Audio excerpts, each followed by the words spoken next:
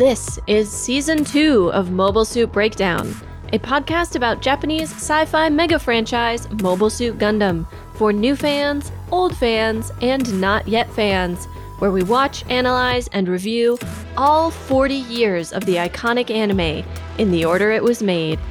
We research its influences, examine its themes, and discuss how each piece of the Gundam canon fits within the changing context in Japan and the world, from 1979 to today.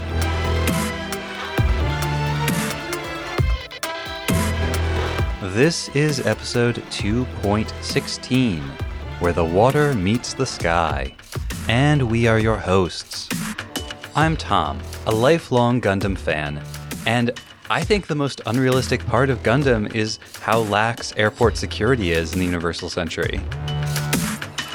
And I'm Nina, new to Zeta and wishing that someone, anyone, could convince Amuro to be honest about his feelings.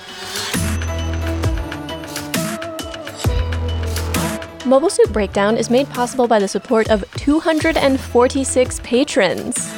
Thank you all, and special thanks go out to our newest patrons, Trevor M., CDY, who is actually a returning patron, welcome back, Peter B., Tim E., Salvaris, and Musad M.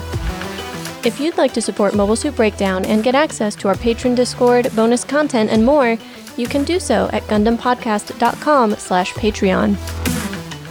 Another way to support the podcast is to buy us one of the items from our wish list. As you might imagine, there are a lot of reference books, magazines, and other research materials that we wish we had access to. Not to mention recording equipment, office supplies, and tea to keep our voices in tip-top shape. The link to the wish list is at the bottom of our homepage, GundamPodcast.com. And now for this week's episode. This week we are covering Mobile Suit Zeta Gundam Episode 15, Katsu's Sortie, or Katsu no Shutsugeki. After the recap and our talkback, we have an interview with special guest and Mobile Suit Breakdown's resident clinical neuropsychology consultant, Dr. Shar of Dr. Charmander Gaming. Of no relation to Shar Aznavour. It's not even spelled the same way. That would be the sneakiest of all.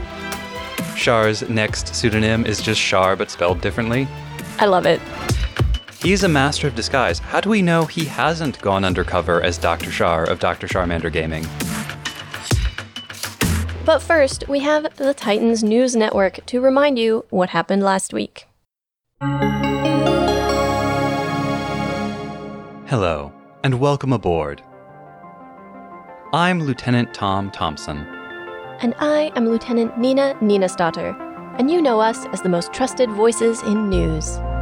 But today, we are here to tell you about the safety features on this Titans Air Fleet Enticement Class atmospheric passenger plane. As Earthnoids, your safety is very important to us, so please listen carefully. This is your captain speaking. Sorry folks, but takeoff is going to be delayed a few minutes. We have a military transport plane crossing in front of us for an emergency departure. While we are in flight, you must keep your seatbelt securely fastened at all times. If spurning the comforting embrace of Earth's gravity by flying through the air begins to cause you any existential distress, simply tighten your seatbelt until you feel sufficiently restrained. If you are traveling with small children or unruly teenagers, whose passionate anger stands in stark contrast to your own post-war disaffection, like a needle held against your skin to prick you whenever you start to relax, just make sure to fasten your own seatbelt before locking them down in exactly the same way. The Titans expect obedience to be prompt and visible, so make sure to keep your seatbelt fastened and visible at all times. To assist your flight crew in identifying any undesirable persons attempting to infiltrate this plane, this is a no sunglasses flight, and sleeves are required at all times. In addition, pursuant to Federation Directive 86-4 Subcategory K, sunglasses are totally uncool. Before the doors are closed, Federation Forces plainclothes agents from the Division of Airport Surveillance may board the plane at any time to arrest undocumented Spacenoids or AUG sympathizers. For your convenience, we have installed a dedicated button on your armrest that you can use to alert the plane's crew if you suspect another passenger. It's the one marked with a boot. Remember, if you suspect someone, anonymously report someone. In the increasingly likely event of an attack on the aircraft while in flight, normal suits can be found under your seat, and your seat cushion doubles as a flak jacket. In the event of a mid-air collision, passengers in first class will be provided with Homo Avis gliders, allowing you to return safely and comfortably to the earth below. If you're seated in business class, you will find a parachute in the compartment next to your seat. If you're in economy class, we encourage you to carefully review the section in your ticket purchase contract titled Limited Liability. If you are carrying any baggage with you, we invite you now to stow it underneath the seat in front of you or in the overhead compartment. Remember, no matter what kind of baggage you're carrying, out of sight and out of mind is the Titan's approved way of dealing with it. Just cram it all somewhere deep and dark and shut the lid on it. Maybe for a few hours, maybe forever. That's what I do. Me too. That military transport appears to have taken off without a runway, so, we are back on schedule. Thanks for your patience. Now sit back, relax, and enjoy your flight to Japan. And now the recap for Katz's sortie.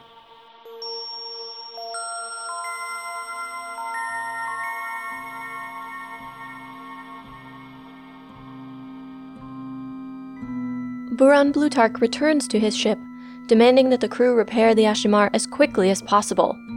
Rosamia joins him, putting a hand on his arm. "Major, please let me join your team." Grabbing him by the shoulder, she continues, "I want to defeat those people no matter what it takes." As she finishes speaking, she suddenly huddles against the Major's chest. "I can't stand it," she murmurs. He seems taken aback. "Can't stand what?" "That Ayug want to destroy the people of Earth by dropping colonies on them." Staring into space and with a quavering voice, she sighs, "The sight of a colony dropping. It's as if the sky were falling." Blutarch brushes a strand of hair from her face before abruptly shoving her aside. After all, Ayug hate the thought of polluting the Earth. They wouldn't drop more colonies on it. Rosamia grabs at him again when he walks away. "I still dream of it every night. I still dream of the sky falling." He stops. "I understand, Ensign. Do as you wish." "Thank you, Major." He finally gets away from her, but looks back to see her staring at her hands, shaking, but with a smile on her face. On the Audumla, Hayato and Amuro catch up. Amuro tells Hayato about Fra and the kids on their way to Japan, and asks if it was Hayato's idea for them to visit him. Not only was it Hayato's idea, he also suspected that Amuro would bring Katz to Karaba. Katz desperately wanted to get away from life on Earth, but Fra hated the idea. Of course, no mother wants to send her child to war, Amuro tells him. "Sure," Hayato responds, "but children will do what they want, regardless of their parents' wishes." They are interrupted by a call from Quattro. "Is that Shar?" Amuro asks. "It's Lieutenant Quattro now. He'll always be Shar Aznable to me." Patting him on the arm, Hayato says, "Okay, but don't be such a stickler about it." Mobile suits line the hangar, being repaired and recalibrated after the last battle. Katz peeks into the cockpit of the Mark II. He can't see Camille working behind the pilot's seat and steps inside, marveling at the 360-degree view screens. When he reaches for the controls, he hears a voice shout, "Hands off!" The Mark II made quite an impression on Katz in the last battle, and he was surprised, in the best way, to learn that Camille, almost as young as Katz himself, was the pilot. Camille is getting on with his work when Quattro stops by to ask Camille to look after Katz. When Camille goes back into the Mark II's cockpit, Katz has seated himself in the pilot's seat. They talk a bit about Katz's experience with the old mobile suits at Kennedy, and Camille asks how well Katz knows Amuro. "I was with him on the White Base during the One-Year War. He was an idol to us, but he's different lately. He doesn't have the same spirit." When Hayato and Quattro finish discussing plans for their arrival in Hickory, Quattro walks over to where Amuro is sitting alone on a bench. That was impressive, crashing a lumbering and clumsy freighter into a mobile suit. Amuro cuts directly to the point. "Why did you return to the Earth sphere?" "I came to laugh at you. That's what you want to hear, isn't it?" "I didn't choose to end up like this. I'm sure you understand that." "And yet, you don't really want sympathy." Amuro looks surprised, but doesn't deny it. "You didn't answer my question. Why did you return to the Earth sphere?" Quattro looks away. Lala's spirit is still drifting in the Earth sphere. I couldn't sense her past Mars. They stand in silence for a moment, thinking of the young woman who meant so much to them both, before Char continues. By isolating yourself, you will only help the Federation government and the Titans. A bird in a cage is a pet, a toy for someone else's enjoyment. Amuro stalks off, hands in his pockets, thinking this over. Camille runs up to hand him a lunchbox. I've been hoping for a chance to meet you. The moment he hears this, Amuro turns away with a grimace and starts to walk away. Camille follows, but instead of the praise Amuro was expecting, Camille tells him about all of the times people have compared him to Amuro and how frustrating that has been. How can I live up to their expectations? What has Katz been saying about me? Amuro replies. This is the wrong thing to say. Ask him yourself, Camille retorts before running away down the hall. The silhouette of a biplane appears against the setting sun. It is one of their own, Beltorchka Irma from Hickory Base. Hayato sends Katz to wake Amuro, and once he arrives in Amuro's room, he doesn't stop talking for a second. The biplane is so cool, and Beltorchka is an amazing person, and what happened to you yesterday? Aren't you interested in the Gundam? Amuro grabs his clothes and ducks into the cabin's bathroom, but Katz just stands outside while continuing to talk. Are you bothered that they made the Mark II? Shut up already, leave me alone! Katz finally leaves, but standing in the shower, Amuro thinks to himself that it's spiteful of Char and Hayato to ignore him and give the Gundam to such a young pilot. He finally joins Hayato, Katz, and Camille to hear Beltorchka's report from Hickory. Angry at being told off earlier, Katz leaves the moment that Amuro arrives. Beltorchka is surprised. Amuro is a new type, but looks like a normal person. She's always imagined Amuro Ray as more warlike, but she's relieved to sense that he isn't unconcerned about killing people. Someone who will use the Ayug and Karaba cause to justify anything. Walking down the hall, Quattro overhears her and stops short. When she finishes, he continues on his way, and even a brief glimpse of him crossing the doorway is enough for Beltorchka to sense that he is the sort of person who can't live without war. Camille points out that as part of Karaba, she can't be totally against war. She confirms that she isn't, but still, there doesn't seem to be anything peaceful about Quattro. Surprisingly, it is Amuro who sticks up for him. Quattro isn't what he seems, and inside is a kind person. He leaves abruptly, with Beltorchka wondering what it is she did wrong. It isn't long before the Sidori catches up to them. Rosamia takes off immediately, her earlier fear replaced by fierce confidence. Ayug and Karaba forces, taken by surprise, rush to their stations, and Katz sneaks into the Mark II. With only a moment's hesitation, he takes the controls and gets onto a Dodai. Camille is horrified by the thought of Katz going straight into battle, but Quattro orders the hatch opened, allowing Katz to take off. Quattro then orders Camille into the Rick Diaz, and the two of them take off after Katz. Amuro, Hayato, and Beltorchka learn what's happened, but when Amuro rushes to a Nemo, Hayato stops him. You haven't touched a mobile suit in 7 years. At least Katz has had training. But I used to be a Gundam pilot. Beltorchka and Amuro suddenly sense each other's feelings. Beltorchka's disappointment that Amuro is just one more person who fights. Amuro's shock and his fear of getting into a mobile suit again. Amuro shakes and pounds his fist into the wall in frustration. And Beltorchka thinks to herself that his fear of fighting is just like her own fear of the sky falling. Outside, the fight has begun, and Katz is immediately overwhelmed. He is slow, and the unfamiliar controls of the Mark II make him even slower. He almost crashes into the sea and struggles to regain control of the Dodai, leaving Rosamia to wonder if this can possibly be the same pilot she fought before. Just when Katz has gotten the Mark II on its feet, the Gaplant buzzes by, knocking it into the sea. When Camille arrives to help Katz up, Katz insists that he can still fight, but Camille is stern. All Katz has been able to do so far is cause trouble. He realizes that Camille is right, and is ready to go back to the Audumla when he senses something behind Camille. With perfect timing, Katz fires and blasts the leg off the Gaplant as it comes up over the rocks. The Hyakushiki blasts off the other leg before the Rick Diaz shoots it once more. With the Gaplant mostly destroyed, Rosamia is forced to eject. Blutarch, watching from the Sidori, considers Rosamia's over-aggressiveness the reason for her defeat, and wonders if cyber new types are actually any use. Back on the Audumla, Hayato punches Katz, knocking him to the ground. "You're unbelievable. The selfish actions of one person can wipe out a force." For a moment, Amuro watches from a distance before walking away. Quattro wonders what is wrong with Amuro to prevent him from fighting. Doesn't he feel the same excitement in his blood that he did back then?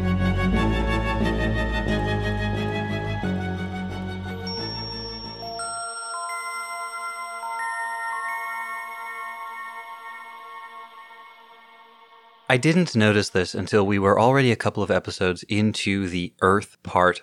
There's a dramatic shift in the gender makeup of our main cast when Camille and Quattro come to Earth, because we leave behind Lila, Rekua, and Emma, the major female characters from the space arc, and then we don't have any women on Earth except for Rekua, who spends most of that time in a jail cell and returns to space as quickly as possible. And then we had Fra, very briefly. We even left Fa in space, now that I think of it. That's true. How could I do what the show does and forget about Fa? How could you? Just like Camille. Oh. I like to think of Camille handing a lunchbox to somebody who didn't really want it as an homage to Fa. As a way to start a conversation that person also doesn't want to have. That also ends with you running away. I knew I had déjà vu. So whether that was intentional or coincidental, it's very interesting that that happened. And now, in the last 2 episodes, the show has started introducing some new major female characters to bring us a little closer to the gender parity that we enjoyed when we were in space. You say major, though, and I'm not certain. You know, anytime they introduce a new character, that character could be a Shalia Bull. True. Yeah, Rosamia makes it through 2 episodes before her Gaplant gets destroyed and she's ejector seating out of there. For any of you who haven't watched First Gundam, Shalia Bull seems like he's going to be really important. He's a new type. He gets an episode named after him. Yeah, and he gets killed in the same episode in which he is introduced. Pour one out for Shalia Bull. But the thing that strikes me the most in this episode about the women we see introduced is that I feel as if we're being set up to potentially compare them. This is an episode all about comparing similarly situated characters, so it's no surprise that you would feel that way. Both of us, after watching this one, had essentially set up our notes to compare Rosamia and Beltorchka, Amuro and Char, and Camille and Katz. There's some Hayato comparison too, but all of the people that Hayato is being compared to aren't present. The reason that I say that I think we're meant to be comparing these 2 women basically comes down to both of them bringing up their personal trauma, which is that they were there when the colony drop happened.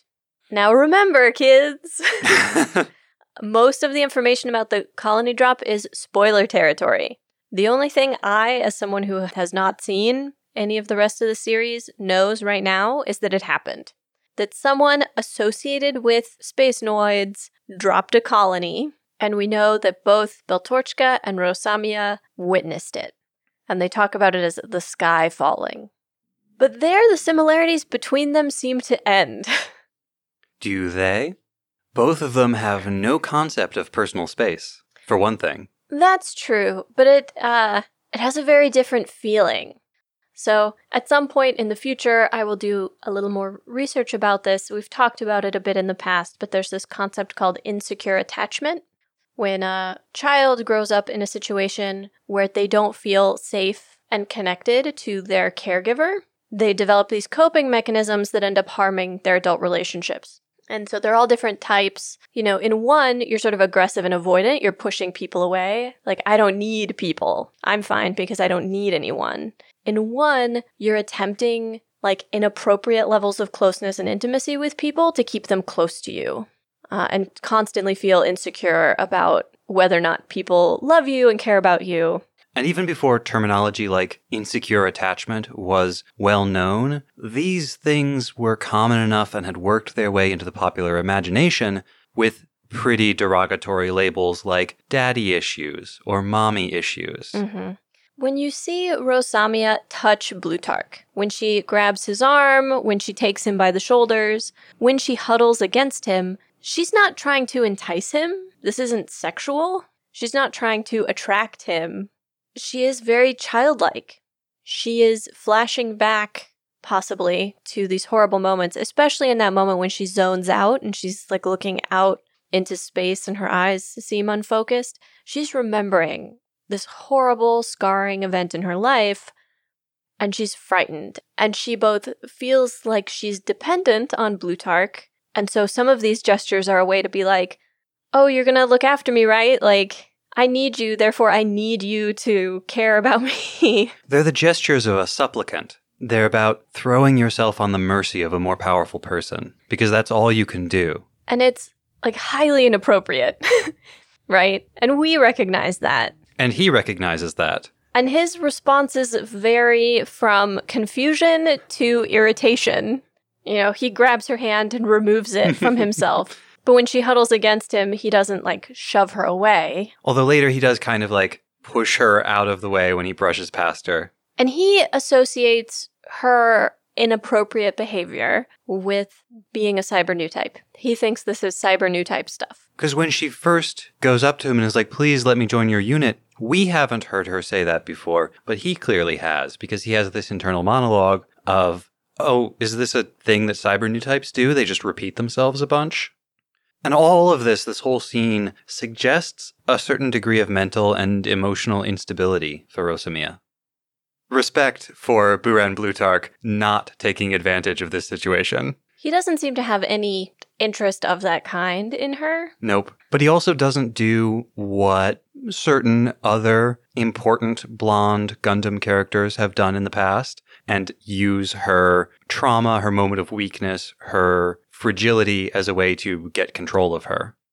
I did wonder at some points in the episode whether his sort of like a vacillating between warmth and coldness was an effort to sort of manipulate her, keep her on her toes, if you will. It's like a classic abusive relationship tactic to blow hot and cold. Funny, I was going to say, I think a lot of characters in this episode are being kept off balance throughout the whole episode. But I didn't get the feeling that he was intentionally doing that to her. No, I don't think, to the extent that it was happening, I don't think that it was intentional. Which does invite comparisons to Quattro and Char, both of whom have played the role of the older, more experienced soldier mentoring the unstable psychic child. So then we contrast this with Beltorchika, who, like, yes, she gets all up in Amuro's personal space and smells him, which someone should call HR.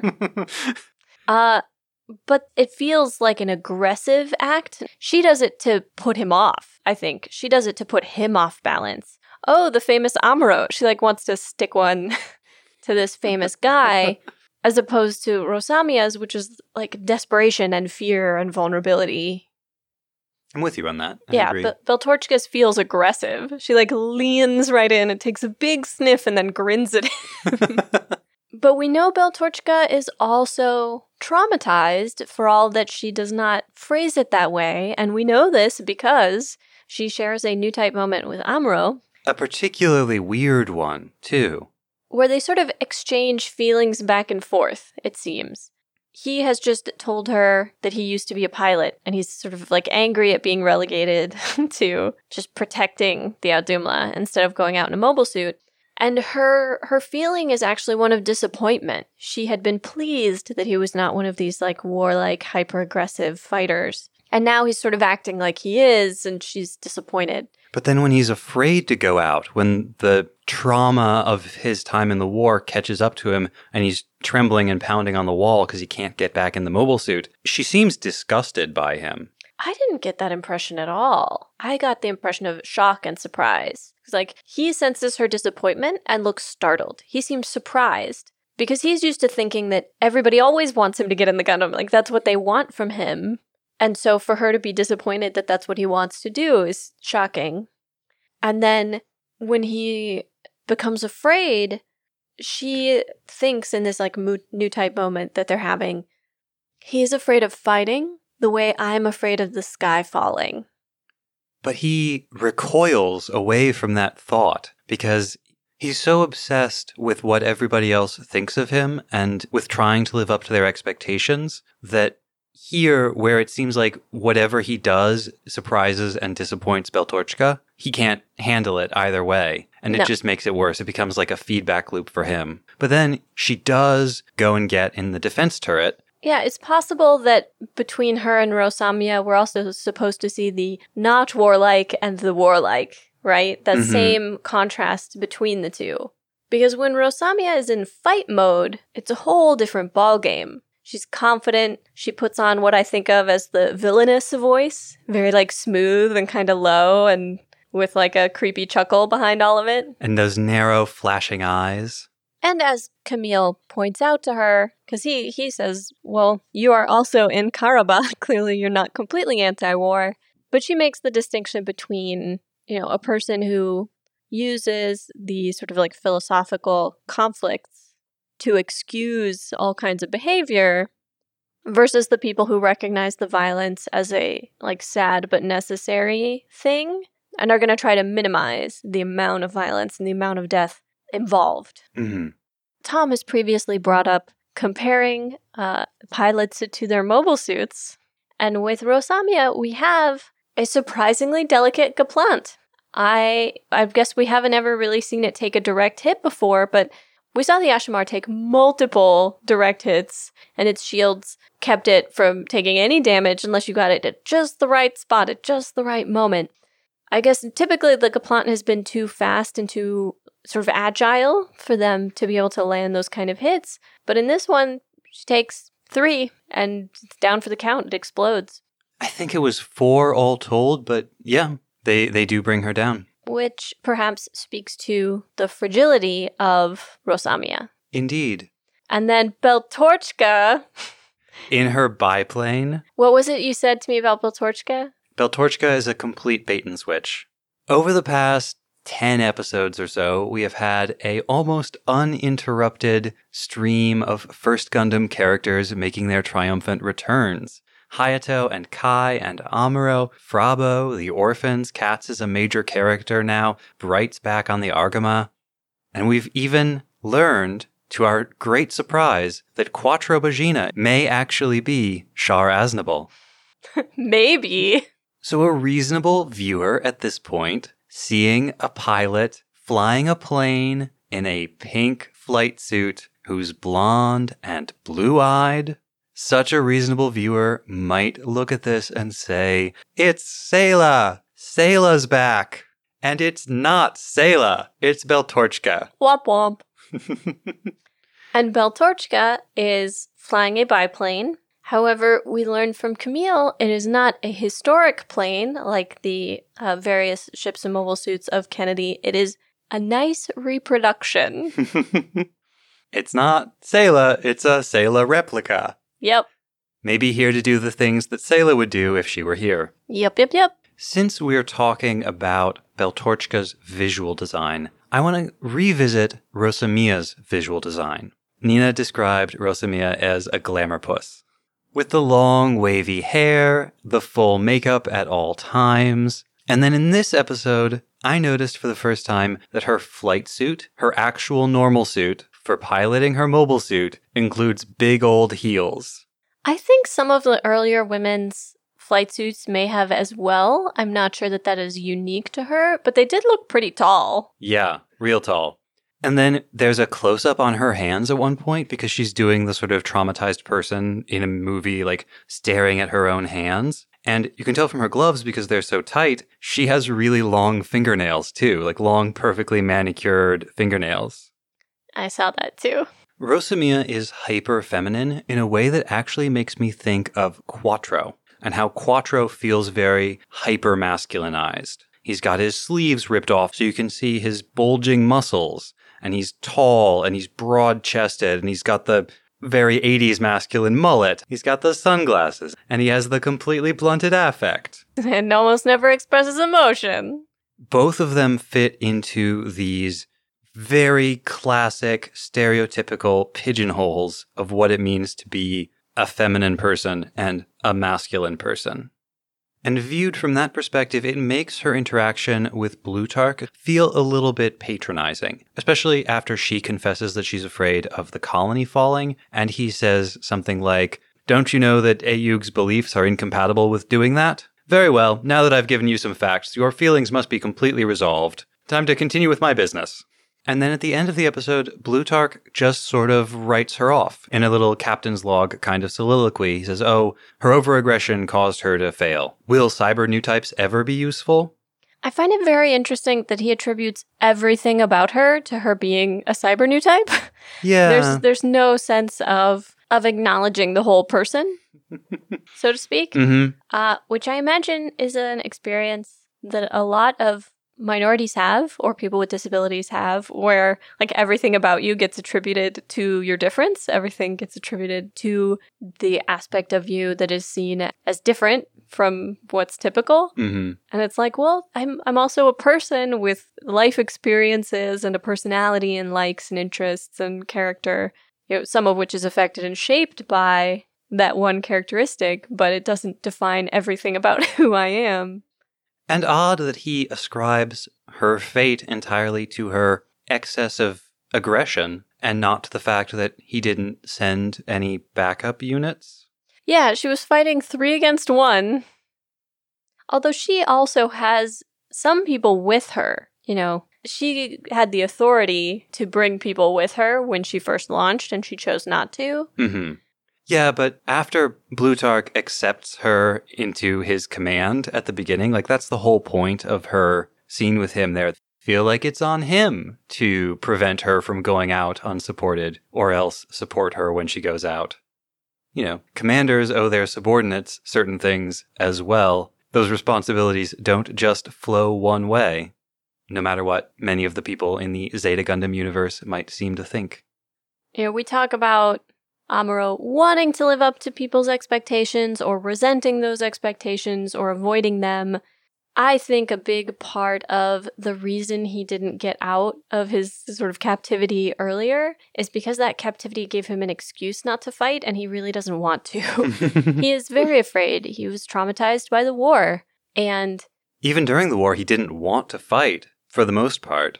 And so, if Beltorchika is feeling what he's feeling, if she's not just aware that he's afraid by observing him, but is actually feeling his fear, and she says that that's how she feels about the colony drop, she is also carrying some trauma then. I think that the fact that they're in complete empathy in this moment, and she makes that comparison, it tells us that even if her outward behavior is not as obviously affected by that as Rosamiya's is, it's still very much part of her and part of her experience.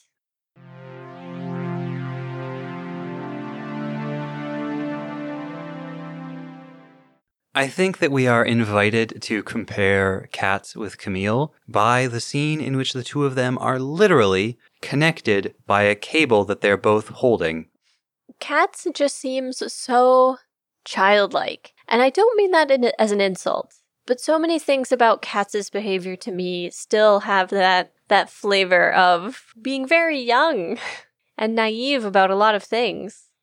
Whereas if Camille ever had that, he's lost it by now, for the most part. Yeah. And they kind of edge close to this a little bit in that first discussion they share in the mobile suit cockpit. Right. When they're talking about fathers. Well, we have first Katz acting like a little bit of a fanboy. Like, oh, I was so impressed with your mobile suit piloting and so excited when I found out it was somebody who's just a little bit older than me, but also cocky, right? Like, oh, I've been in lots of mobile suits because my dad worked at the museum.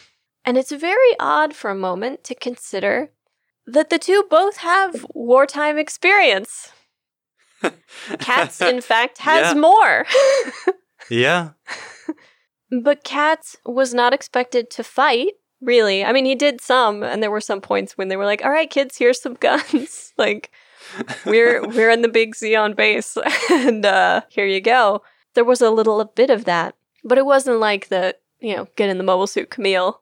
And Katz felt, I don't want to say safe, because it's not quite the right word, but he felt cared for. in a way that Camille clearly has not felt cared for in a very long time, maybe ever. Katz, at least from the time that he got picked up by Frabo, had a loving, devoted caregiver with whom he could form a secure bond of attachment.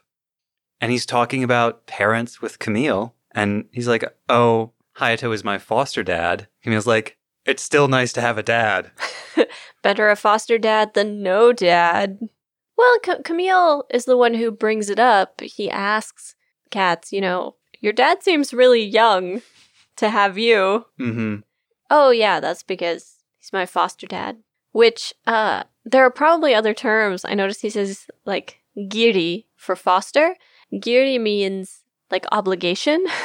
I know it in the context of, Valentine's Day candy and giving, honmei or real feelings chocolates or giri choco, obligation chocolate. But I see this again later on when we have, Katz meets Beltorchka, and she calls him a nice boy or a nice kid, and he bristles at being called a kid. But she smiles at him and he gets over it immediately. Amuro meeting Matilda. Yep. And he gets sent off to fetch Amuro, and everything about this scene made me think of a kid pestering an adult. He doesn't stop. It's talking a mile a minute while Amuro's trying to get ready. Amuro's grabbing some clothes, going into the bathroom. Katz just won't stop talking to him. We even hear a toilet flush and hear the shower turn on. And Katz talking until Amuro is finally, leave me alone. Fine! And runs away. And then leaves the meeting the moment Amuro arrives. Everybody passionately running away from things in this episode. And by everybody, I mostly mean Camille and Katz. Because that is how Camille leaves his discussion with Amuro, too, a little bit earlier in the episode. But to me, it felt like Camille's approach of Amuro, it starts out feeling like it's going to be a fanboy thing, and then it turns out it's not. Yeah. And you can tell Amuro is worried that that's what it's going to be, and then totally misses the point, but we'll talk about that when we talk about Amuro. But Camille's approach feels almost confrontational. It's like, everyone's always comparing me to you, and it's awful. It's such a pain. What should I do about it? How am I supposed to live up to their expectations and not disappoint them? How am I supposed to satisfy all of these people who are comparing me to you? And Amuro's just like, kid, let me tell you something about how much it sucks to be compared to me. Well, they've been comparing me to me for 7 years, and let me tell you, it sucks. I don't know how to live up to it either. I mean, we'll come back to this again. Amuro also, again, makes it about himself. Like you said, I don't know how to live up to it either. Just like, what did Katz say to you about me? Camille's like, man, I'm here for some advice about my situation. I don't care what Katz has to say about you. Why are you making this about you? See, I took it a little bit differently when Camille sort of flips out and bolts, because it felt like the reaction was a little bit more extreme than was warranted if it were just Camille being kind of angry at Amuro for making it about him. But that's like Camille's reactions all the time. A little extreme. That's the thing. This is very, very much like when Camille was going to talk to Reccoa, ran into her with Quattro, and was like, I don't want to talk to her anyway, and runs off to Emma, and then runs away from Emma when Reccoa shows up. Because I think what Camille is really afraid of here is Camille is afraid of being replaced. Just like Amuro was. Yep. And Katz is younger, also a new type, was on the white base, already knows Amuro. Is the son of the director of Karaba. The first scene they share together is Katz getting into the Mark II and trying to pilot it. And Camille being like, no, stop it. Mine. This is my expression of my power. And this goes back to Camille and his dad. Like we talked about in 2.6, when Camille is fighting with his dad is talking about making a superior replacement for the Mark II. But what he's really talking about is replacing the son that he doesn't like. And I think that goes to that same feeling of insecure attachment, that Camille doesn't feel safe. He doesn't feel like his position with all of these people is ever secure. We also have to address that scene at the end when Hayato corrects Katz for stealing the Mark II. And Camille and Katz, after Katz has stolen the Mark II, have this moment on the water where Camille is like trying to explain to Katz what he's done wrong. Mm-hmm. In a way, it feels like Camille is trying to share the benefits of his brief and very painful education in like military discipline and how to please the adults around you. I saw somewhat less of that, and more a sense that now that Camille has been doing this for a while, he understands a little bit why people were maybe angry at him for going off half-cocked. Because he tells Katz, all your coming out here did was make trouble for everyone. You were no help whatsoever in this fight. And if you wreck the Mark II, then what? Katz does save Camille's bacon, which is pretty cool. But he shouldn't have been out there in the first place. And Camille was only in danger and distracted because he was talking to Katz. Well, and getting him up. Katz was stunned from that last time being knocked down. Katz really spent that whole battle off balance as a nice little microcosm for the entire rest of the episode. Hayato hitting Katz reminded me of Bright and Ryu and the times that they hit people on the white base. I also wondered if Hayato is perhaps being tougher on Katz than he would be on anyone else. I think he absolutely is. Because Katz is his son. Yeah. Hayato has been putting a lot of thought and energy into trying to educate Katz and get Katz ready for the war. Hayato has known that this has been coming, and he's known that there was no way Katz was going to stay out of it. Mm-hmm. Frabo didn't want Katz to go, but Hayato knew that wasn't going to be an option. So it's about trying to make sure that Katz is prepared, trying to make sure that Katz doesn't get himself killed. Well, and doesn't endanger anyone else. Like, after everything that they've all been through, and the fact that they survived somehow, all working together, I imagine that this is one of those moments that I'm sure all parents have, where your kid does something that you really would have hoped they knew not to do. That you had taught them in such a way that they wouldn't do this bad thing, but they've done it anyway. And so he probably feels to a certain extent like he's failed in his parenting. That Katz would do something so reckless and so dangerous to everyone else. Something that puts all of these other people in danger. Not just that it was reckless, but that it was selfish. He particularly calls out Katz for talking about new type stuff. Don't take one coincidence and assume that you're Amuro. Well, and act as if it is something that you have trained and developed. Yeah. When we compare Hayato to Franklin, Hayato definitely comes out looking a lot better. This is clearly a very different kind of correction. Well, very different kind of violence. When Franklin hits Camille, he's angry at being confronted with his own wrongdoings, as opposed to, oh, I really messed up as dad and you made this mistake and I have to make sure you never make it again. In both cases, it is coming from a place of personal failure. Yeah. But the purpose of it is different, and that does make a difference. Still, I thought it was excessive. Well, he hits him twice. He hits him real hard the first time.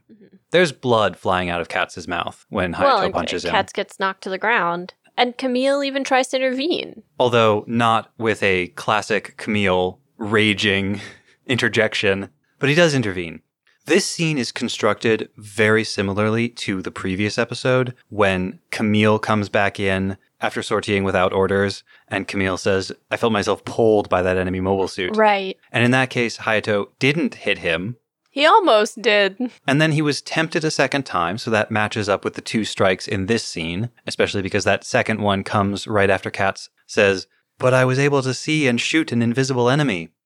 And then Camille interjects himself into the confrontation to back Katz up and diffuse the tension in just the same way that Quattro did in the prior episode. A horrible thought that is maybe relevant. The reason he doesn't hit Camille that first time is he says, I don't think hitting you is going to fix your personality.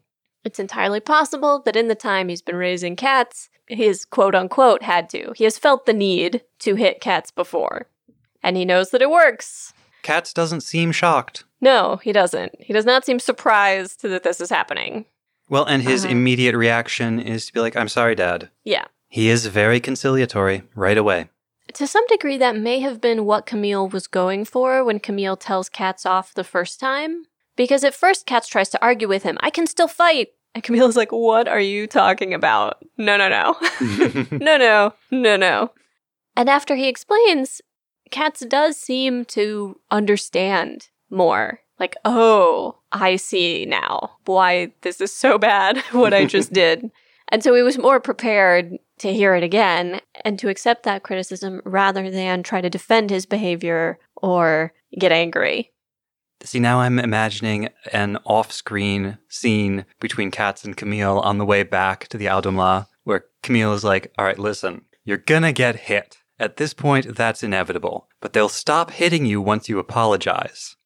Apologize and then shut your mouth. Doesn't matter how you feel about it. That's not going to affect how much they hit you. Yeah, that would not surprise me in the least. That's canon now, guys. That happened. Big Brother Camille laid down some advice. The reason I was a little bit taken aback when you suggested comparing Hayato to Bright or Ryu on the white base is not that those comparisons shouldn't be made, but Hayato really doesn't come out looking very good when you make those comparisons. Because I'm going to make a note here. This is Zeta Gundam episode 15, Katsu no Shutsugeki. First Gundam episode 16 was Seira Shutsugeki, when Sayla stole the Gundam, went out, and needed to be rescued. And she got 3 days in the brig. And she didn't even serve all of them because she got let out early during the prison break. Which is worse, getting punched twice or 3 days in the brig? In isolation. I mean, to reiterate, I'm not saying that corporal punishment is good. But I'm saying if somebody gave you the choice between being hit twice and being put in effectively solitary for 3 days, you might choose to get hit instead.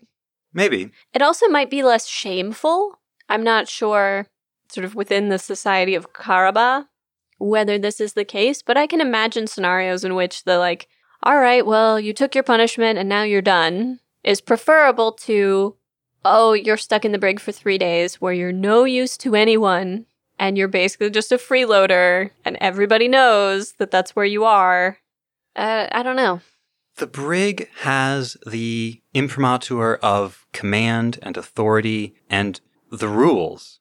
This just felt like Hayato got angry and punched his son. I do think that's true. It's not 3 lashes before the mast. That's true. If it were formalized punishment, everybody would be there to see it, because that's the point of formalized punishment like that. I mean, I don't think there's a way for Hayato to come out of this scenario looking good. I think Hayato lost his temper.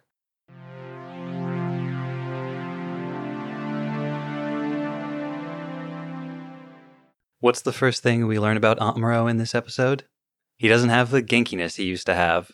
Katz has been listening to too many legends about Amuro, because Amuro was not particularly genki, and even in the best of days on the white base. No, he was not. And I'm positive that Katz's memory of that time is heavily colored by stories, both in the popular imagination and that his parents tell. The first thing I felt like I learned about Amuro was that he is so passive-aggressive.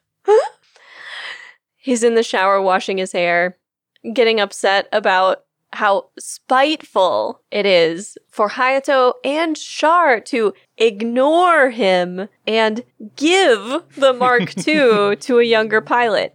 He has not expressed a desire to pilot anything until this episode. In fact, he seems to express the exact opposite. And yet, what does he want? He wants, begging and pleading. Please, Amuro, we need you to pilot the Mark II. He wants what he wanted when he abandoned the white base the first time around. He wants everybody to need him and say so all the time, but not have any expectations. Right, because he's already received a few sort of scoldings and browbeatings, but apparently that's not doing it for him. And he's already got the young guys who want him to pilot. But he wants his peers. Yeah, I think he wants to be begged to get back in the pilot seat.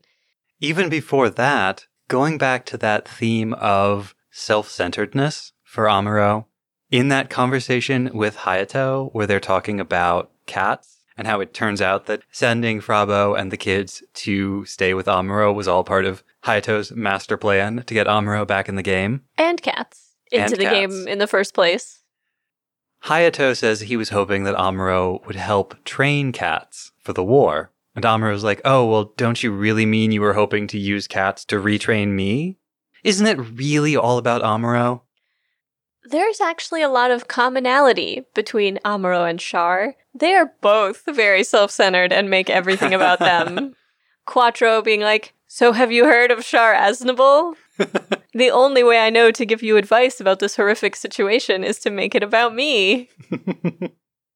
Similarly, I think both Amuro and Quattro are very dishonest about their emotions.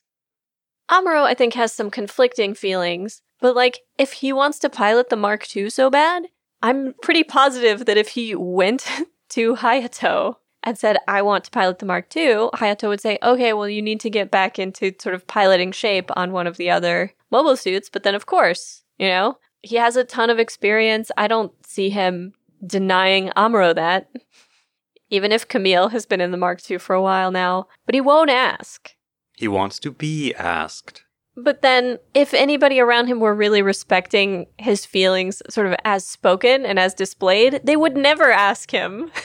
Which is the case. Right.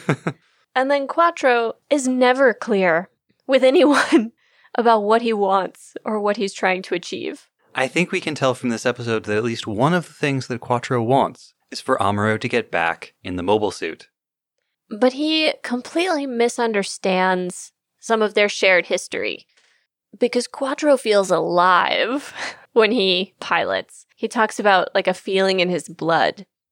I'm not sure that Amuro has ever felt that. And if he has, it's been so long and his memories have become so dark and frightening for him that he certainly doesn't anymore. And so for Quattro, it's like, how could you not get in the Gundam and fight? How could you not become a pilot again? It's the only thing that makes you feel alive. And for Amuro, it's like, how could you? It's the most terrifying, upsetting thing that could possibly happen. Right. Last episode, at the end, it felt like a gold-tinged reunion between two long-separated lovers, and now we find the crux of the conflict that has divided them. Char is trying to recapture a feeling that he had during the war with Amuro, something that he felt between the two of them when he was piloting, and Amuro was his great rival, his great enemy on the other side. And the problem with that is a feeling Amuro didn't feel. It's a feeling that only existed on one side, and all of Char's efforts to recreate it are therefore doomed to failure. I won't say that Amuro didn't feel it at all, because Amuro did at points have a feeling that verged on obsession with wanting to fight the Red Comet. And he did have that feeling of admiration for Char's incredible skill.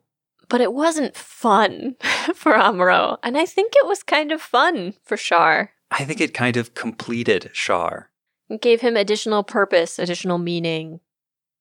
I realized, I think, why the fandom loves Char so much, or seems to, and tends to give, I think, Amuro short shrift. Char gives the appearance of being very sure of himself and very comfortable with who he is. And I think that's a very appealing quality, whether or not it's real or a mask. Mm-hmm. Amuro is constantly uncertain. He is full of doubt all the time, which I happen to think is very wise. How much can you really be sure of in this world anyway? And I think that's in many ways a sign of a thoughtful person, but perhaps one who is overly introspective and overly in their head. And it's not super appealing. You spend time with full of doubts Amuro, and you don't really want to spend more time with full of doubts Amuro. It's like, okay, dude, make some decisions. Buck up there. In their first conversation, Quattro opens with flattery that it was very clever and impressive of Amuro to crash such an unwieldy ship into a mobile suit. But Amuro cuts directly to what matters to him, which is, why is Quattro back in the Earth sphere? So he's been away for some time, apparently, and has only recently returned to the Earth sphere. Finding himself, exploring his options. I think when they say the Earth sphere, they mean like the Earth and the moon orbit region. So that includes all of the colonies. And recognizing perhaps Amuro's self-centeredness, says, I'm here to laugh at you. Isn't that what you want me to say? Isn't what you want for me to say that I'm the only reason I'm here in the Earth sphere is because of you? And Amuro kind of reacting like, no, it's not. But it is. It really is. Quattro just plays Amuro like a fiddle throughout this whole conversation. First he's got the flattery, and then the taunting, pricking Amuro's sense of self-importance. Then he mentions, I want you to become the sort of Amuro who can live up to Katz's expectations. Like that thing that has been obsessing Amuro so powerfully. He just like hammers that nail in. And then he mentions Lala. Even before that, Amuro says something like, I didn't choose to end up like this. I'm sure you understand that. Like, you of all people understand how little control we had over where this wound up. But Quattro responds, and yet you don't really want sympathy, which is absolutely true. Amuro is repelled by sympathy as much as he's repelled by people's expectations. It's like nothing anybody can do will make Amuro feel better, because the problem is not how other people are treating him. The problem is how Amuro is treating Amuro. But then Quattro brings up Lala. And as soon as he does this, Amuro is completely off balance. And that's when Quattro hits him with the coup de grace. Don't you think that just shelling up like this is giving the Titans and the Federation what they want? Well, he makes the rather beautiful, sad metaphor of a bird in a cage is a pet, a toy for someone else's enjoyment. Implying that Amuro has permitted himself to become a bird in a cage. And at least for me, this brings up a couple of previous times in Gundam when Char was linked to birds. This is weird to say, birds don't show up in Gundam all that often, but a couple of times when they did in First Gundam, they were linked to Char. When the White Base returns to space, he describes the White Base as being a bird in his backyard, completely at his mercy. And then there's Lala. I was going to say, the other person we see compared to birds very frequently is Lala. And I think it would be fair to say that Lala was a bird in a cage. Yep. And the person for whose enjoyment she was kept in that cage was Char. We should touch on one last thing about the two of them, which is the contrast Beltorchika makes between warlike and not warlike. It doesn't take Beltorchika more than just a glance at Quattro walking by to be able to tell that he is a warlike person. And he knows it. He stops and listens to her and waits to walk by. He stops precisely when Beltorchika is saying, I was worried that Ayug and Karaba were going to be the sorts of organizations that are unconcerned with killing people because they have the fig leaf of a just cause to hide behind. And it's exactly when she's saying that the camera cuts to Quattro walking up and listening in on this conversation. What could that possibly mean? What could the filmmakers be telling us in the language of visual storytelling with this scene? I'm at a loss. As long as we're talking about Quattro, what is Quattro doing with Katz in this episode? At the beginning, when he interrupts the scene between Katz and Camille, he tells Camille to watch out for Katz. He points out that Katz has had mobile suit training. And so the feeling here is like Quattro sort of rolling in, like, hey, that kid can do mobile suit stuff. I'm going to claim him. He's going to be one of mine. Camille, you're his new big brother. Watch out for him. I didn't necessarily get that sense. I got more of a, pawning off the problem of what to do with Katz on Camille. Look after this kid. He can maybe make himself useful. He knows some stuff about mobile suits. But see, then later when Katz has stolen the Mark II, when Katz has True. Camille'd Camille, it's Quattro who says, open the doors. I did notice that. Katz doesn't give any indication of blowing the doors open. He's not going to force his way out. If they really wanted to, they probably could have induced him to get out of the Mark II right there. But Quattro gives the order to open the doors. Let's see what this new one can do. Yeah, I do think it was likely a test, which Katz failed pretty abysmally. As first forays in mobile suits ago, it was one of the, maybe the worst one we've seen by anyone who has stolen a mobile suit.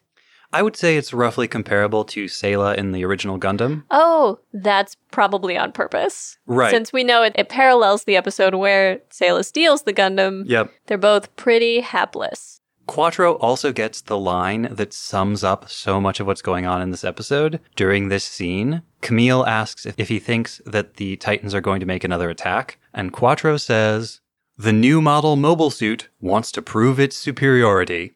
And if that's not the perfect metaphor for generational conflict, and the generational conflict and fear of being replaced that just runs through every scene in this episode, I don't know what is.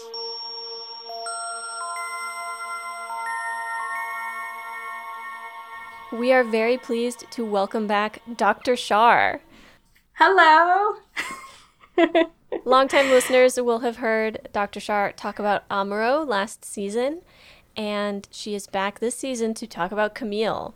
Hi, I'm Dr. Shar of Dr. Charmander Gaming, recently a real doctor, clinical psychologist, and postdoctoral fellow in neuropsychology.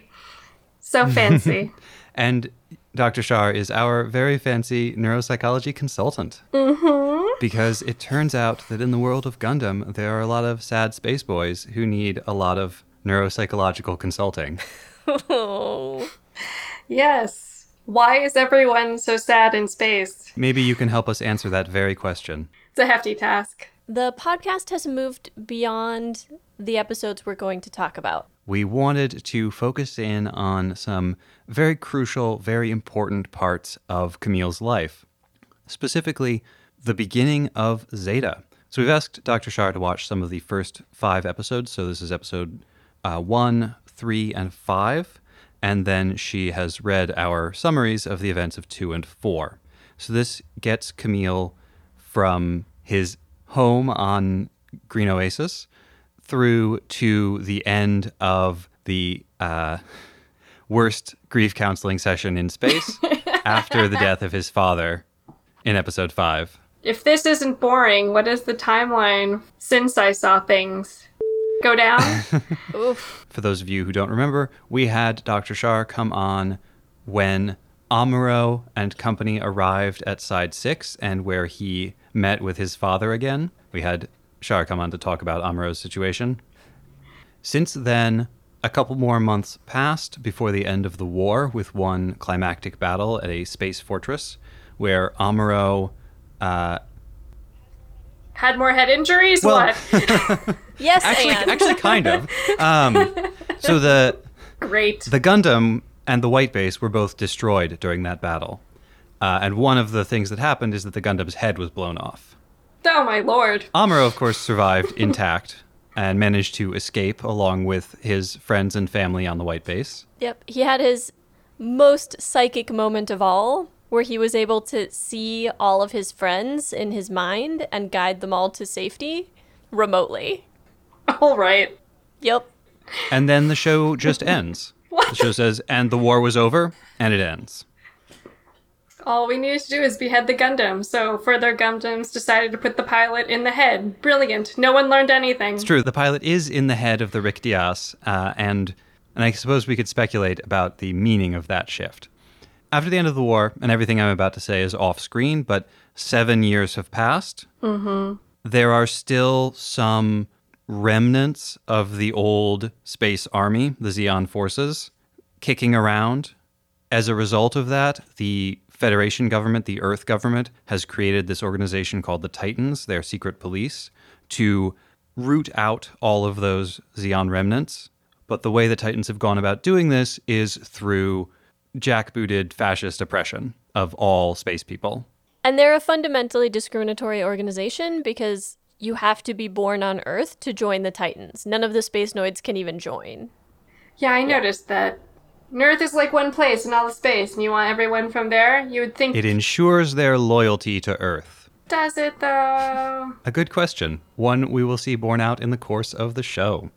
See, because you moved away from, like, the first one being all, like, an overlay of, like, World War II, and now we're doing it again, and it's just no one learns in space. Well, this one feels maybe more like the Cold War, where the lines are kind of indistinct, and it's more about ideology than nationality. And everyone has a big giant robot, and they want to throw it in different directions. There's also some references to Vietnam. There's some references to sort of like the collapsing colonial states. I see. So, Doctor... Yes? I'm not used to answering to it yet. There's this boy. We're terribly concerned about him. We think something might be wrong. He's been going through some difficult times recently. Mm-hmm. And his behavior has been a little erratic. And I guess so. I don't know if he's always been erratic all his life or if this is just something that happened that came out of avoiding going to practice or something. Well, neither do we. We only met him a few weeks ago. Mm-hmm. I don't know if this is relevant, but he has suffered quite a few head injuries over a relatively short span of time. I counted 5. 5 in the episode. Yeah, 1 per episode, even though they were all, like, heavy in the beginning. Too many head injuries, and also just some baseline about living in space. Could you go into that? You had mentioned to me earlier that when you were watching this, the shifting gravity made you think of something that Russian cosmonauts suffered from, which was... Maybe you should explain it. Sure. So if you think about this, and I'm going to put it in how I would explain this to myself if I was very tired. So the state of the atmosphere or the state of gravity for people was so variable, like people just throwing off their helmets but floating away and all that. And because he keeps saying that he skips practice all the time and goes to the center of this ship thing, that tells me that he keeps going to places with different levels of gravity. Normally, here on Earth, we have just the regular distribution of your blood tends to pool at the bottom half of your body. And studies find that people in space or training to go to space, the blood redistributes in the body toward the upper part, and it will regulate itself back to the lower half of the body when they come back to Earth. So if you have this guy that's just jumping all over the place with different levels of gravity, your blood doesn't know what to do. And the same with your cerebrospinal fluid. All the stuff your brain sits in, kind of just like going, where do we want to go? That can foster really poor neural connections, both in the brain, but also there are neurons in your gut. So like there might be a super focus on that, as opposed to developing your brain in this poor, head-beaten 17-year-old boy. So you're suggesting that for people living in space, they would naturally go through some pretty significant neurological changes vis-a-vis people living on Earth? Yeah, so the Russian cosmonauts suffer from something called asthenization. So, like, Russia and China acknowledge that this change happens. America doesn't, but they're in space longer, so they see this happen. And that looks like, the regular muscle fatigue. The behavioral changes look like irritability. So if you think about the way the brain is organized, we're kind of a left-brainy kind of people. We like talking, we like language. And if you're in space, you'll want to be more aware of your spatial presence in space, so your brain activity reorganizes to the right side of your brain. But because of that constant switch with that gravity situation, you would find that the lizard brain takes over your base brain that takes care of your sleep, appetite, sexual drive, would be more active because of how often that reorganization is happening. And that can look like someone who's emotionally labile, like super crazy, emotional all the time. Can make someone a little bit more erratic, a little more violent. Have memory problems. I don't want to say sexually aggressive, but like... Just generally aggressive, yeah. Because we're higher level beings, we'll talk about how we care about our honor and manhood, and if you feel like that's threatened, like, going through a lifetime named Camille, you might be a little bit more angry. Okay.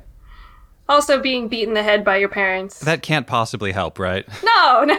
Because I'm neuro, I was focusing on those pieces, and I can have the citations for you. But at the psychological level, it's like when I was watching... Have you all watched Legion? No.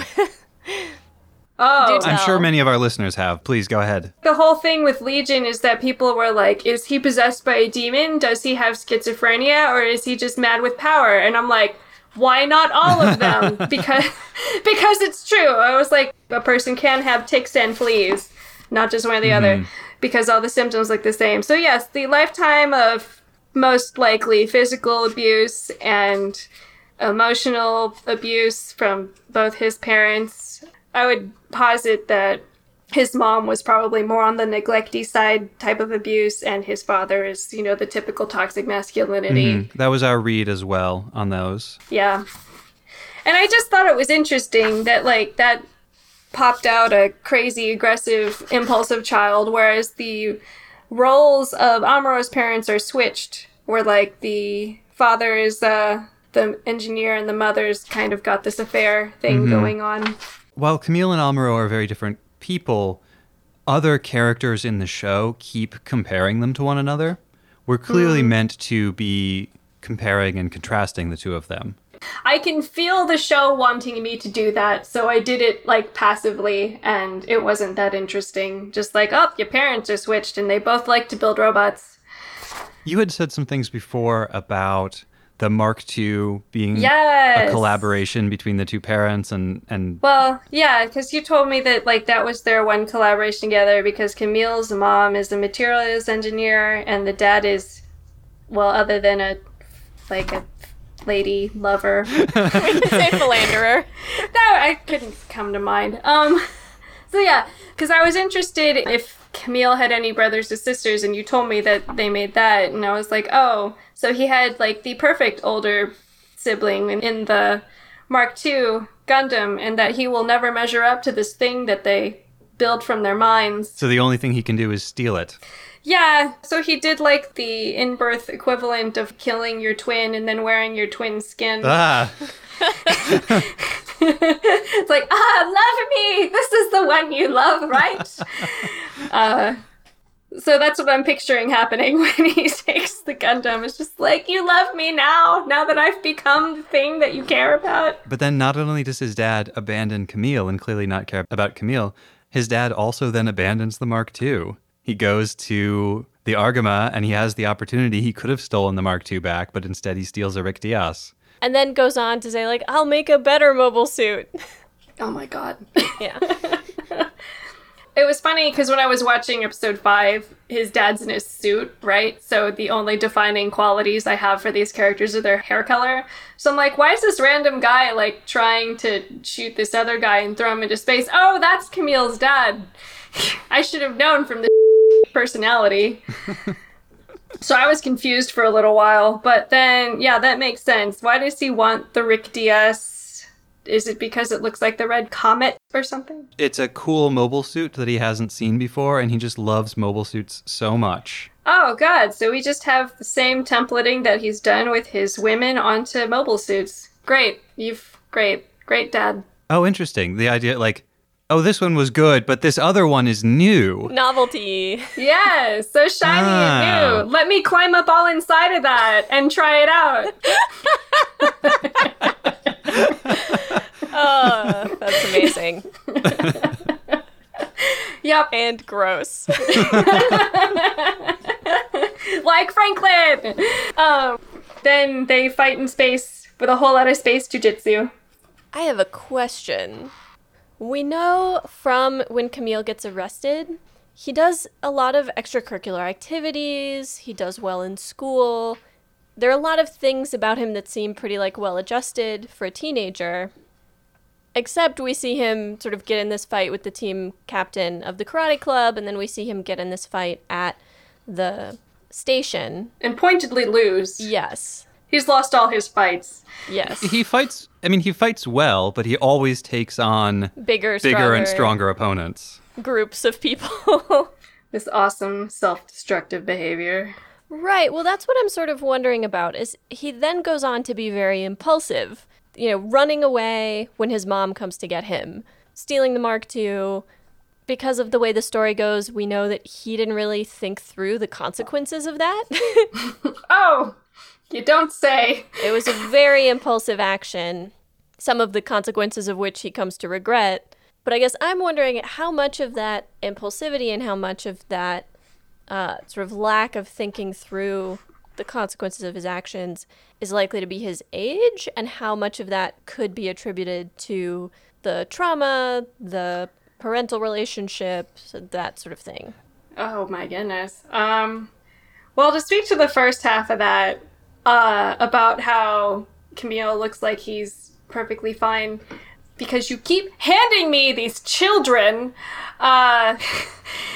So what happens is, like, if you come from this kind of disruptive or unstable family, and it looks like, you know, his parents are like high achievers, right? They're high achievers in the military.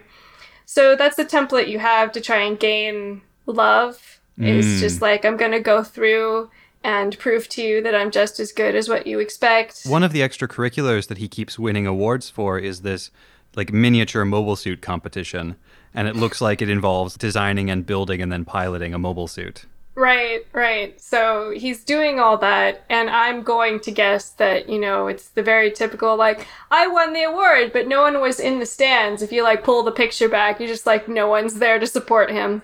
Yeah, so he's done everything up to a certain age that he understands to try and gain love, and now he's at the point where we get these kind of obstinate teenagers where it's like, fine, I don't want your love anyway. I'm gonna go explode myself. I see. So, like, up until a certain point, it's like, I'm going to try to do everything you do. I'm going to be exactly like you so that you'll love me. But when that doesn't work, it flips. And it's like, I'm going to do the opposite of that. Yeah. Before, I was doing mobile suit stuff and I wanted to be in the army. And now I'm going to punch a soldier in the face for calling me by the name that you gave me. Pretty much. I'm guessing that a lot of his impulsivity and aggression probably happened around the time that he learned about his father's mistress. Because we try really hard to, like, give our parents the benefit of the doubt no matter what, because we want to love them. But if you have this completely Oedipal situation where he's like, you don't even want mom, makes me not want to want mom, and it's like weird, this weird stuff. So then he gets really aggressive because he's like, well, it's not worth it. You've proven to me that it's not worth it. And then it ruins your whole, like, core belief about your family. So why not just destroy yourself because you're the product of that family? There are a bunch of points when Camille and his mother mention the mistress, like, directly to the father, just to demonstrate that they know. And not just that they know, but even, like, know her name, know who she is. And then in the big fight in the mobile suits, Camille's father expresses how, like, lucky he is to be with her. And Yes. it's all like the fighting and the sex are the same thing. Like, I was like, wow, your associations are strange. I am the luckiest engineer in the world. I get to pilot this brand new mobile suit and I have a beautiful young mistress. Sex and violence, lizard brain stuff. Very true. Like, even though he is this very intelligent, very, like, left brain analytical engineer, even so, he's fundamentally driven by the urge to physically dominate his wife and child and to, like, how can I say this that won't be crude? I don't know. It's driven by conquest. Yeah, and to, like, achieve within the sort of, like, classical masculine template of, like, victory in battle and Beautiful seducing women. beautiful young women. Well, and promotions within the military, he talks about how one of his goals is basically to accumulate enough power so that he doesn't really have to answer to anyone. So that he can do what he wants within his little fiefdom of the, like, R&D department. He's very domineering. He's very authoritarian. He wants to be in charge of everything. And he's kind of a bully. Not kind of. He's absolutely a bully. So his dad fights Camille in space, and they have the prototypical exchange of, like, as he's shooting at his son, how dare you point your gun at me? Yeah, that was quite striking. It's like, that's really special. Really, truly an awful person. Even despite all of that, poor Camille can't bring himself to shoot his dad as he's dodging bullets from his own dad. I'm like, Yeah. wow, you are really broken. You are a broken person with no self-preservation. And that explains half of the random self-destructive, impulsive you have going on with you. Because he went after his dad in a partial suit. As long as the gun's working, I'm fine. So I'm like, that's how he always heads into life, and probably how he feels all the time. It's just like he never has the tools to deal with anyone. Because the thing his dad built was incomplete. Oh, there you go. I will take up Freud's mantle since you refuse it. Do you think it's possible that part of Camille's opposition to the fascist military government is him transferring his resentment towards his dad onto this other authoritarian bullying power structure? Is his dad allied with the Titans? His dad is a member of the Titans. Well, then yeah. It's just a generalization. I hate everyone that is my dad and associated with my dad, therefore making them my dad. So anytime he's gonna punch a Titan, he's punching his dad. I love that. And Jared is even blonde, like Franklin. I know! Like our other blonde friend. Is there any danger, then, that can transfer to other groups that, now that his dad is dead, are not associated with his dad, but that are maybe like his dad in some ways? Oh, absolutely. I'm waiting for him to beat up Emma. Because she's still wearing the uniform, right? She's still wearing a Titan uniform. She's associated with Bass. I'm like, one day you're going to lose your mind and you're going to yell at Emma real good. Or go full father brain and assault her. I really hope that doesn't happen. I mean, there's definitely a lot of conflict there, but so far nothing that bad. So he has, instead, a weird other blonde fellow on this Argama, right? Yep. The Aeug? The Aeug ship Argama. Yes, I assume by other weird blonde fellow you mean Lieutenant Quattro. I mean Quattro, yes, I do. Other weird blonde fellow is a good subtitle for Quattro. Yes, this other strange, moderately impulsive blonde fellow. So how do you view Camille's relationship with Quattro? I know you haven't seen very much of it yet. I think that Camille's a little bit in too much shock to create relationships. Right now, someone who's experienced 3 Criterion A traumas in a week, so a Criterion A trauma would be witnessing a death or having your life in mortal danger. I would say that happened at least 3 times. You know, what's that little scientific ball called? It's the one where the little things in the middle and it's an outer jar and it's got those little tendrils that shoot out and you put your hand on the... Oh, a Van de Graaff generator. Yeah, that's how he is with his relationships right now. Just anybody please, but also don't. So... Oh my god, I love that. Anybody please, but also don't. That's how I'm picturing him right now. It's just yeah, I don't think there's any formative or helpful relationships right now. And Quattro, is trying to be nice. As opposed to shooting at him, he just space jujitsus Camille into submission. Mm-hmm. Just no, please, come back. Stop fighting. And then for Camille, who's actually experienced something unique called a moral injury, which I will get into in a hot moment, has to deal with Quattro being look, that's how war is, buddy. And let me tell you about how this other erratic individual that is most certainly not me dealt with this. What was your read on what Quattro is doing there?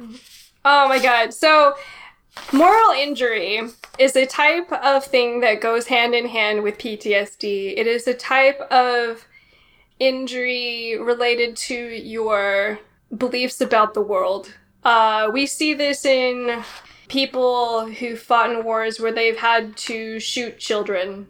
You know that it was ordered to you by the higher-ups that you have to shoot this child coming at you with a backpack, but you have a personal, you may have a child at home, and you know that, deep down in your core, I've done something wrong. So we see that because if Camille had 1 ounce of self-control and not gone outside and to see his mom, she might live. And also, even aiming your gun at your father, I'm sure that's got some moral injury there. And the treatment for moral injury is something called adaptive disclosure, which, if done right, can be really helpful, but it was developed out of a quick and easy treatment for the barracks to get you to completely dissociate from your moral beliefs and just go back out there and fight again. Because you're it wasn't your fault. It really was. We can go through that really slowly, be it wasn't your fault. I understand that you feel bad. But, they do this in about 4 weeks in the barracks. Where it's just I get it wasn't your fault, but you have to listen to these people.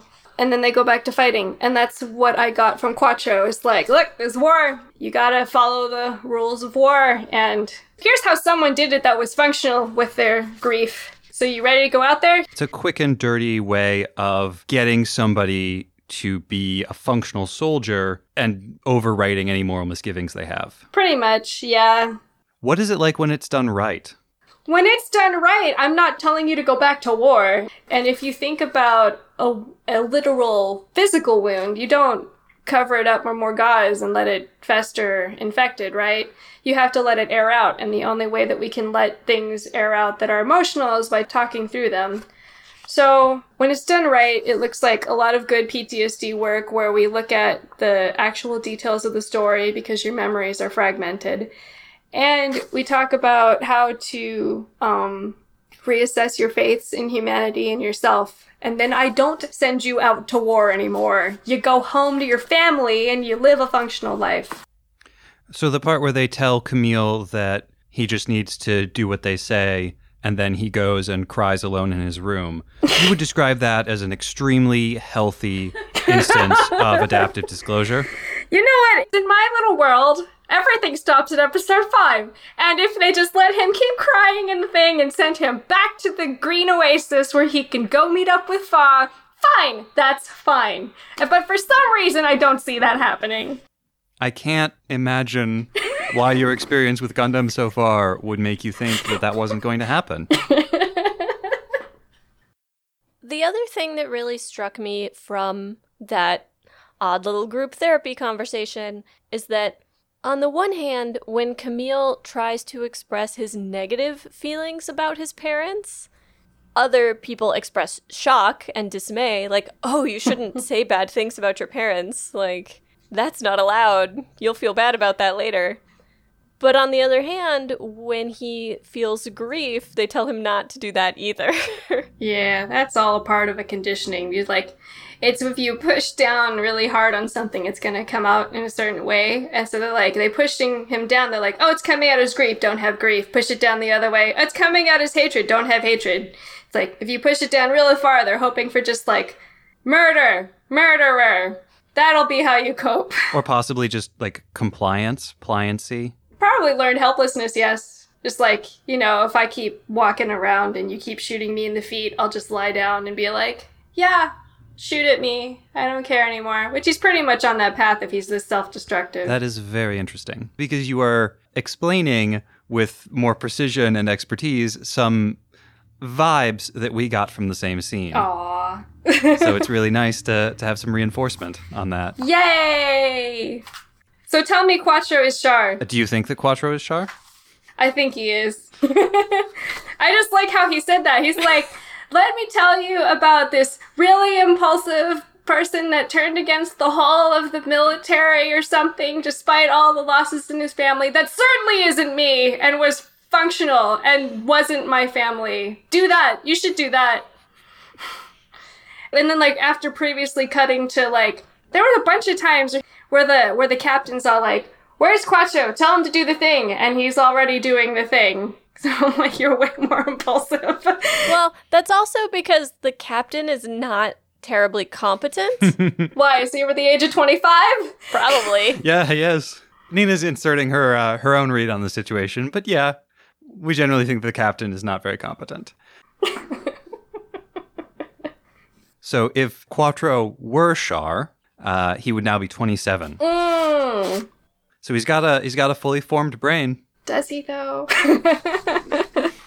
One that has merely been shaped by differential gravity and constant traumatic trauma. war. Family loss, grief, complex bereavement that I'm sure never got aired, I'm sure. Presumably a lot of moral injury as well. I don't know, does vengeance deal with familial grief? Oh, wow. Well, I mean, generally not a place I go with people, but okay. Sure, if I get into the Gundam, then I will get over my parents' grief. Because that sounds like Quattro to me. I was like, I know nothing about you, but you really like Gundaming a lot. Yeah, he does seem to come alive when he's out there flying around killing people. Yes. In a way that he never does the rest of the time. Well, I don't know. We don't know what he's doing behind those glasses all the time. I was like, look at you, wearing sunglasses in a place with no sun. What could that possibly convey about his personality? Nothing at all. Oh, my lord. So very guarded. So very guarded. To ensure analytical precision, I will tell you, Quattro, he is a Char. Cool! Well, I'm glad I read that on only one memorable moment of terrible grief counseling. It's only terrible if they weren't doing that on purpose. Are they doing it on purpose? They might be. Intentionally inflicting some moral injury on him so that he can be more useful to them. Why would anyone do that? I would be shocked to learn that they were doing that. I did all the Freudian research I could, and I don't have any words about what he would say about having your mom die in your hands while you're wearing your twin's face in space. Your giant robo hands. Yes. Got nothing. Sorry. Tragically, that question was never posed to Freud, as far as I know. So, perhaps the most baffling and intriguing part of that episode that never gets explained adequately is when Camille is reaching for his mom, he says something like, "You always do this to me." Oh, yeah. Yeah, why do you always do this to me, is what he says.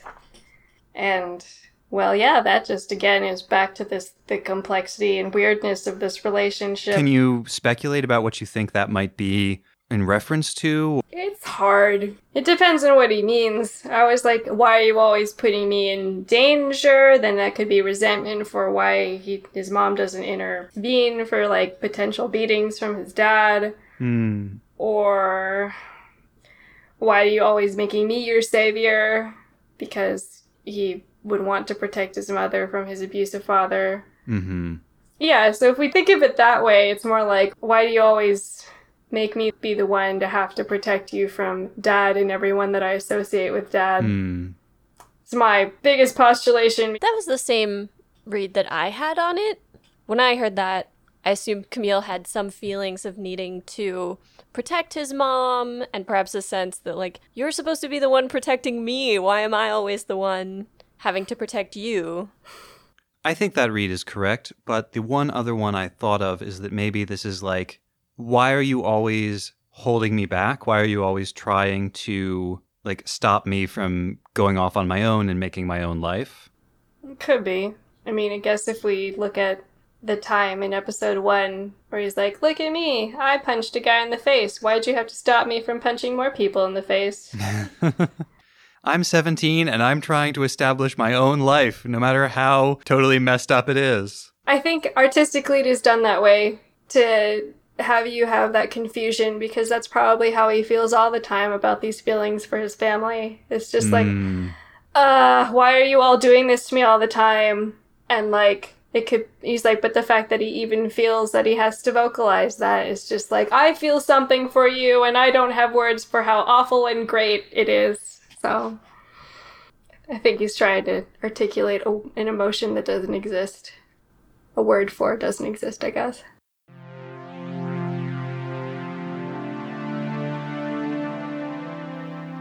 But you had the question about moving the pilot seat from the center. It used to be in the center, right?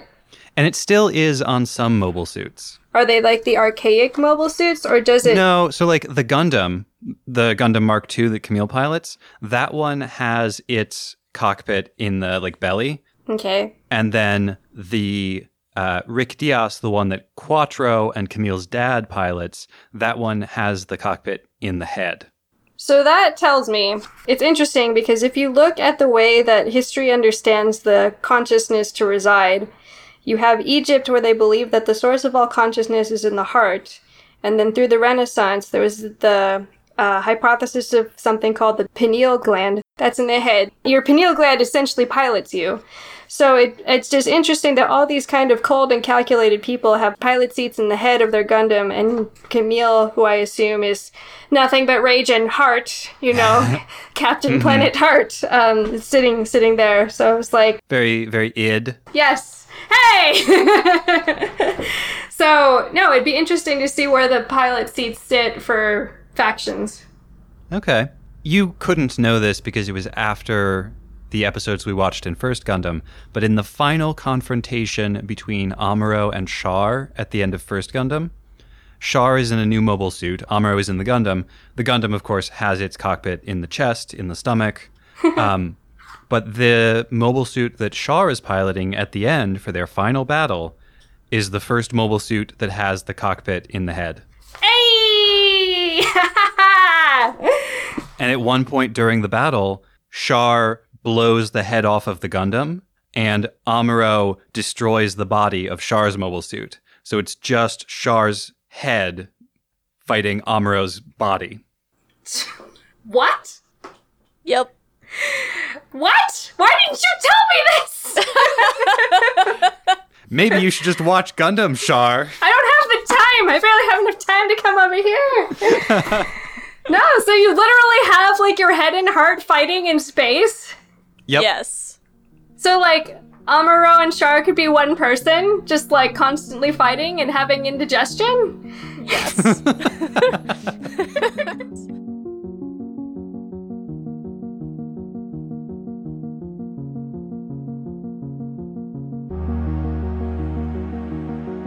Next time on episode 2.17, Fog Over Hickory, we cover Mobile Suit Zeta Gundam episode 16 and Plots Within Plots, Secret New Type Codes, some weird gender stuff, conversations in elevators, the worst father figure, motivation or manipulation, kidnapping, and aviatrix, how can he think of women at a time like this, and a highly symbolic gift. You will see the tears of time.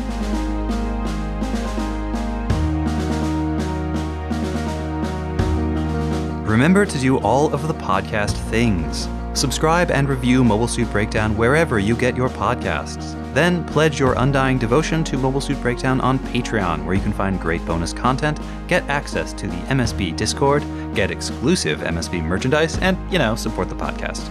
You can also follow @Gundam Podcast on Twitter and Instagram, and like us at facebook.com/Gundam Podcast for all kinds of extra content. And you should always check out our website, GundamPodcast.com, for all of our episodes, show notes, watch list, wish list, some other lists, and more.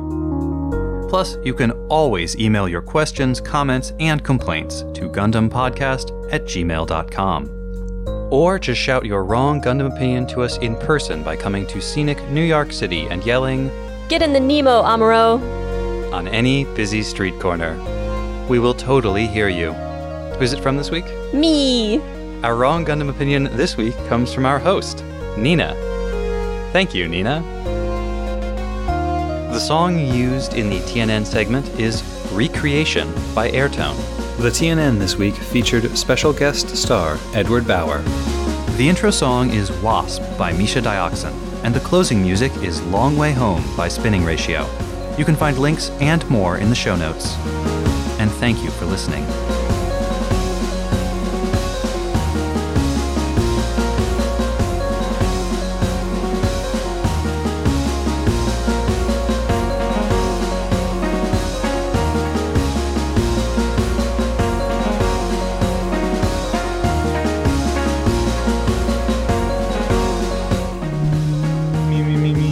La la la. La la la, do re mi fa sol la ti do. La la la does not exist past Mars.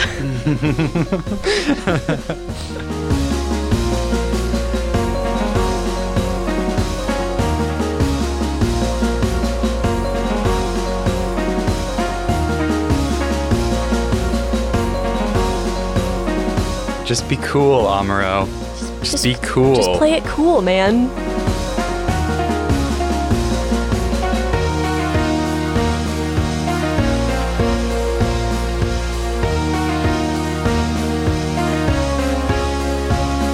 Your eyebrows give you a demon or like a mask warrior face. I was gonna say, since I grew the mustache, I can do a much better like Oni face. Yeah.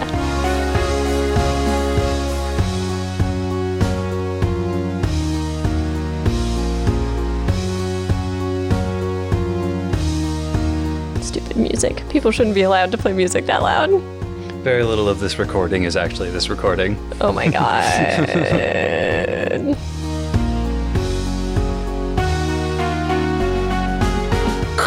Edward cuts in here.